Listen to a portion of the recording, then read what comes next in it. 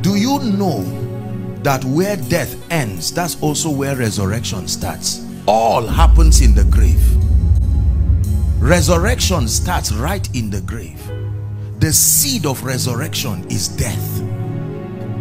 So when a thing is dying, is because it wants to live. This is a mystery. We live by dying, so then death works in us. So when God wants to give you life, he kills you. It's a realm in the spirit called Galatians 2:20. It says, I've been crucified with Christ. But it's a mystery that the more I die, I'm alive. It's the kind of death that can transit a man to life. The more I die, the more I find out that I'm alive. Alive in glory, alive in grace. This is the price of the anointing. Let me tell you this, and I submit to you, I don't claim to know everything, but the way people are seeking the things of the spirit, they will never find it. There is no formula that can replace death.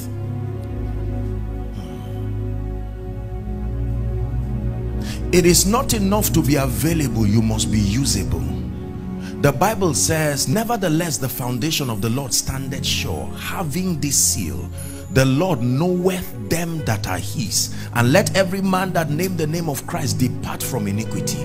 Then it now begins to paint a picture. It says, but in a great house there are all kinds of vessels, of gold, of silver, of wood, of clay.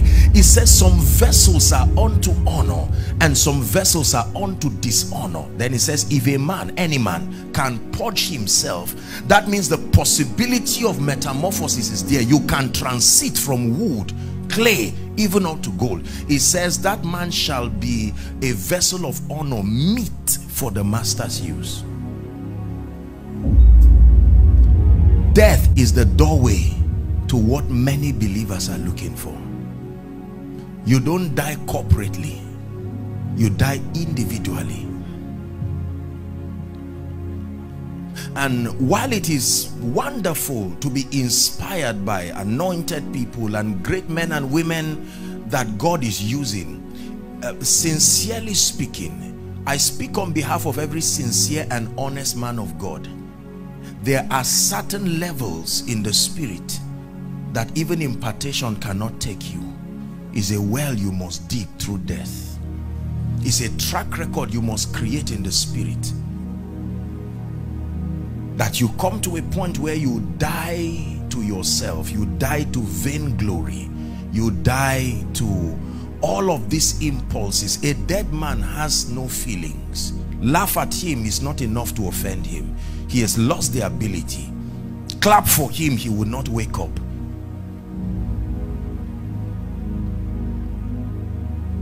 So for as long as we are still governed by these impulses that distract our spirituality, we will corrupt the move of God and even the investment of the spirit upon our lives. Remember that we are dealing with the things of the spirit.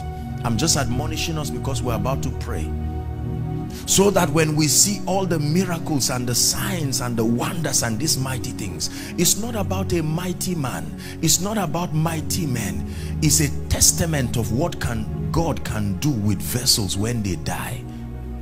So everything that happens here is a message. The message is that the more you yield and the more you die, you give God space to manifest his limitless possibilities within a man. You see, let me tell you this. There is a relationship between death and glory, because if we do not die enough to host much of God, we will misinterpret him to a generation. A generation is at the mercy of our lives to see all that God can be. Are we together now? A house has many rooms, and those rooms have different things there. If I lock the kitchen and throw the key somewhere, you can be in the house but never have the privilege of partaking of what the kitchen in that house can look like. Are we together? Now, it is not the builder of the house, it's not even the owner of the house. The caretaker is misrepresenting the image of the owner because of his inability to have all the keys that can open all the rooms. So for the sake of our love for God, oh, by the way, let me say this. We must be careful in believing that all there is to Christianity is just what God wants to do for us. While that may be well-meaning, the gospel of salvation is a representation of all God did for man. Are we together now? But the gospel of the kingdom is man's response to God. It's important you understand that God has a need. And we have enough intelligence to know that when a blessed man has a need, it's an opportunity for you to be closer to him. You get close to men by meeting their needs, not desiring their attention. Your ability to solve a man's needs has a power to attract you to him. The Bible says, for he seeketh them. God is seeking a kind of people that can meet his need. And so it is a responsibility upon us to say, Lord, this generation needs to see all that you can be and do through a man, and I avail myself like Mary. Be it unto me. What is the it? Anything. Lord, be it unto me. This is not just the issue of purpose and assignment. I am as available as anything your desire can create and birth through me. That, Lord, if you want me to be a carpenter today, if it will satisfy you, let apostleship die immediately. I'm more obsessed about your need than an office. I am flexible enough to become and do anything that will bring joy to your heart. This is what alignment is all about. It's not the ritual of just maintaining an office, but the flexibility to be all God wants to be birthed within an environment. The wind bloweth where it listeth. Is God ministering to you this morning? So it's a challenge. It's a challenge that we go back and say, Lord, I avail myself. I am misrepresenting you by my incomplete and inconsistent alignment. There is more to you than a generation can see through my life, but my life continues to misrepresent you by not allowing other virgin dimensions of you to be revealed to a territory. So let that death walk in me, and then as it begins to walk in you, you become a vessel meet, fit for the master's use. As men and women of God, we must trust God to also take us to higher dimensions. We know how limited we are by the testimonies that recycle around our meetings. It is proof of how far we have gone. We must be able to contend for greater dimensions so that we can host more of him. Is God speaking to us this morning? Yes.